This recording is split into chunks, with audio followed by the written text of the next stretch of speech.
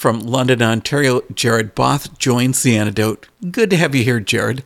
It's great to be here as well. Okay, the Jared Both part of the EP title is pretty obvious, but now you got to tell me about the Secret Hymns part. You know, I've gone through different band names, and it was a tricky one. Actually, there's a lot of discussion went into this. I've got this group of friends from Hamilton. I came up with something, and just to kind of say that this was kind of in flux. Like I used to be called Barn Owl. That was my band name for a long time, and I'd be playing with different people every couple of years. But the Secret Hymns is this group of Hamilton friends that kind of center around Beasley Park and this one special place called Fort Elgin. This guy named Matt Thompson and his wife Jeanette, and there's a few other people that lived with them, Nina, and there's a friend of ours I used to live with in Hamilton named Rodney. So that was kind of the core of the group, and we played together for probably 2 years as the Gospel of Barn Owl before I moved to St. Catharines, and then decided I just want to keep in touch with these people. And then at the same time, I didn't really want to keep changing around band names all the time, and realizing that most of the time it was mostly going to be me presenting the song. So called it Jared Both, and then added the Secret Hymns part at the end. So this actually is a collaborative effort. Yes. I was always working as a songwriter, and I love collaborating with people.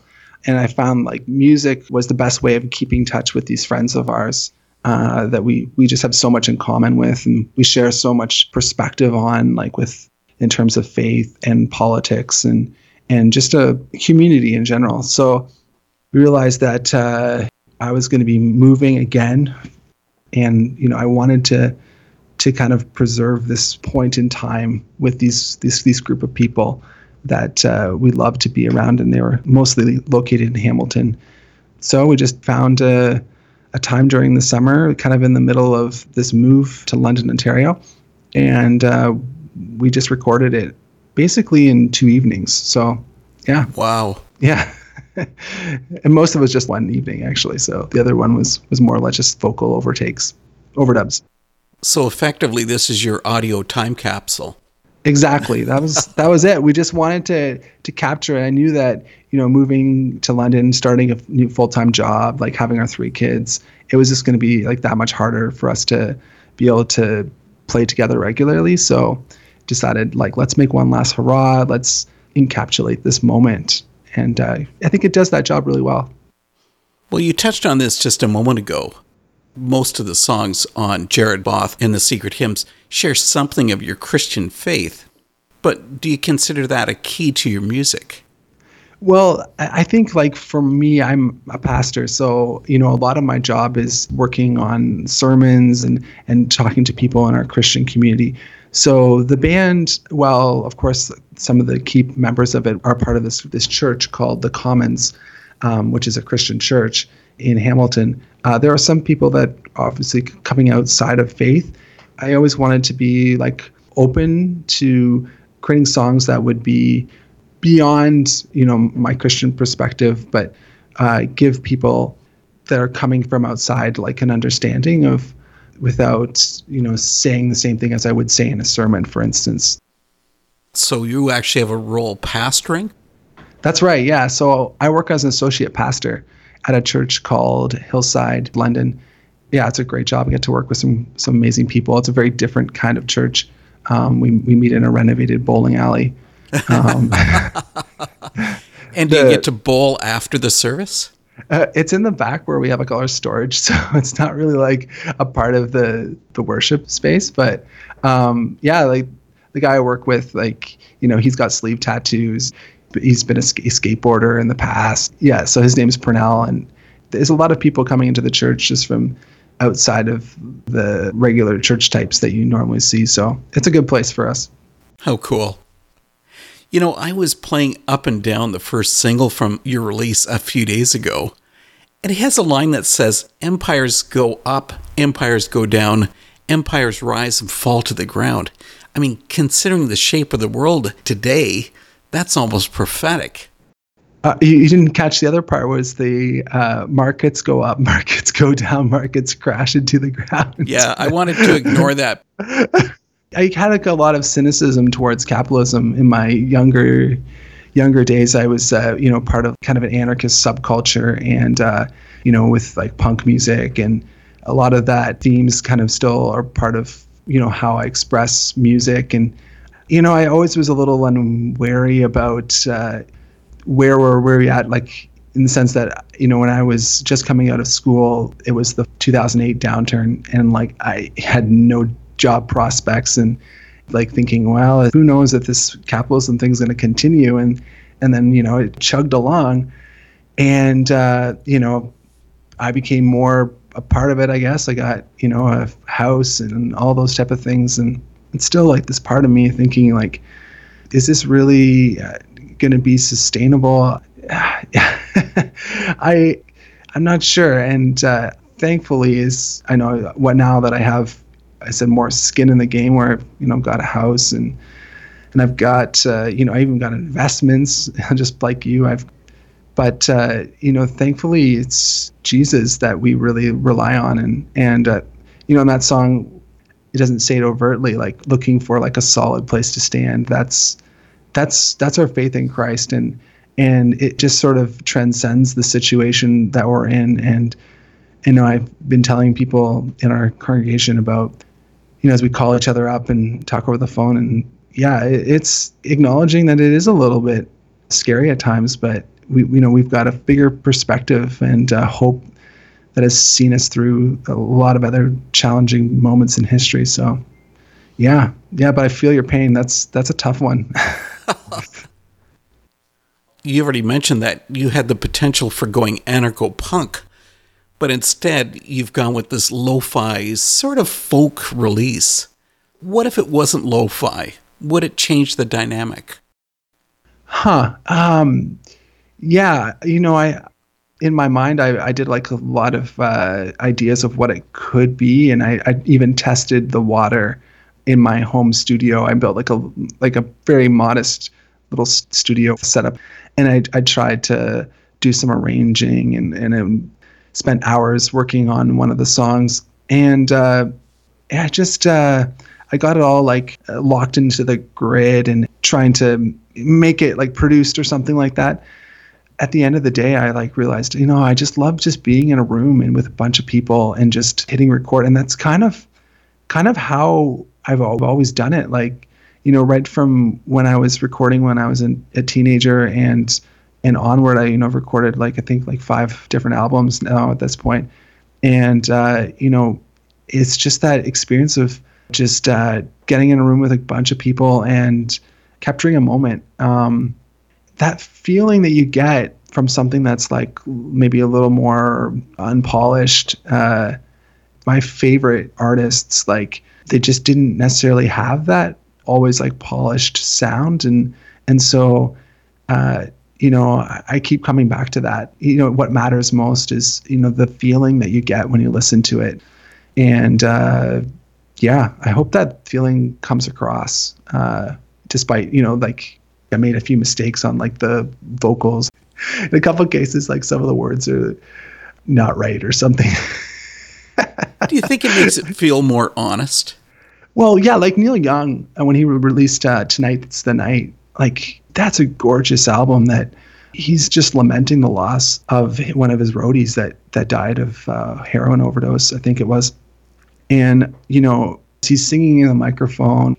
Sometimes he's right into it. Sometimes he's like quite a bit away from it. So like the volume is all over the place. Like it's such a different sound that I don't think they ever will play that on like a top 40 radio or like in rotation or anything. Like any of those cuts, like, made it on the billboards but it was, for me, is powerful.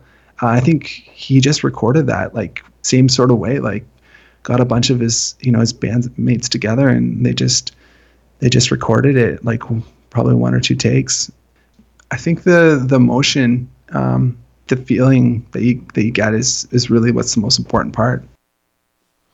The EP's opener, Get Clean, is very different from the rest of the release. I mean, it has a much harder tone. What's the song's story? That one, yeah, I realized, yeah, there was a little bit of a collage there of different styles. That's more of a blues rocker. And I had that one in kind of my back pocket. I really wanted to have it on some upcoming release, and like never really fit with what I was doing. And then I realized I just want to get this one out. And we had played it with the band, and it always sounded really good with them. So I said, okay, let's just make this. Maybe it's a little odd duck out, but I was working with men in recovery, so I was just hearing their stories at like AA meetings, and I just really connected with what they were saying. I myself like had challenges as a younger person with, like, I wouldn't say addictive, but something like that, where some pattern of behavior that you just didn't want to continue. So I think it's something that can be learned from AA, like for everybody, is that desperate wanting to stop with these destruction patterns in our life. And it's a little different than the rest of them, but the overall theme was more like a personal connection with the songs, like as opposed to the last one I did, which was like very like intellectual. It was called The Rise and Fall of Christendom, like more of a theoretical, historical lyrics. So that's where, the lyrics and the personal focus was what took precedent. When I saw the title of the closing song on Jared Both and the Secret Hymns, I was really expecting a Bare Naked Ladies cover. But $1 Million is the opposite. This is not a happy song. Yeah, I did actually come up with the beginning of it was from that song, and like even a little bit of the melody is borrowed from it. Mm-hmm. But of course, like, and growing up, like, in my teens, I listened to that song so many times. I never really liked it that much. It was kind of a funny song. Oh, come on. It was fun. It was a sing-along song. Yeah, I guess so. But, when my father passed away, somehow I started to connect with this idea. And again, I comes back with that critique of capitalism and the, real estate has been just climbing high. And, the idea that you really can't put a price on land, on an experience, like in connecting the gift of my childhood with my father. So that's where that song came about. But again, like when I introduced the song, I always credit the Bare Naked Ladies. And people, and it kind of like, it lightens it and it allows people to enter into it. When you're right, it can be a very dark song, but people really resonate with that one, especially because you can feel your emotion in the song. That's the difference. Yeah, and then everything like really came together well for that song, probably in like 2 takes. But at the very end, I missed to being on time. And it bugged me at first. Like, oh shoot, why couldn't I just get that? But I was having trouble singing that part, and it was kind of faltering. I'm like, well, those are hard lines to sing, and for me, when I hear that, I recognize that it doesn't always come out nicely at the end. So, but thanks. Yeah, it was a challenging song to write, and it was very cathartic for me. I need to hear about the future. Is this EP the next step in your music? Hard to know at this point with what's going on in the world. Like, however, just recently, I don't know if you know the band Homeless Gospel Choir. Yes. He's a friend of ours, and we had arranged to play on his tour. He's coming through Hamilton, possibly. I don't know what's going to happen now, but the plan was that he was going to come on the 18th of May. So I'm going to open for him. And that was kind of like the next step. So I was looking forward to that. Got a couple songs that I've been practicing with some people here in London. I think are great songs that are maybe even better than what I've done before in the past. Some of my best stuff. I'd love to record those and get them out. We'll see. Maybe now that I'm stuck home, maybe I'll find some time to do some basement recording or something. Basically, like, if people are interested, follow my Instagram, and now I've got a Facebook page. It's one of these things, like, I can't kick the habit. I've been at this recording music thing like since I was 16, so I can't imagine not doing it in the future. Well, you've mentioned your recordings, so where do people find your music? Now you can just look on secrethymns.com, and then it goes right to the Bandcamp page. And you'll see the one that we just did, and there's a bunch of other ones from the older Barn Owl band, and it's a little bit of a hodgepodge of different styles, like folk punk, earlier like sort of acoustic acts, and then later became like more of like a, I guess we call ourselves post-hardcore, but I don't know, it might have been a stretch. Yeah. Jared, thanks for coming to The Antidote for this talk. Lovely to talk to you, Dave, and I hope all the best in these interesting and strange times.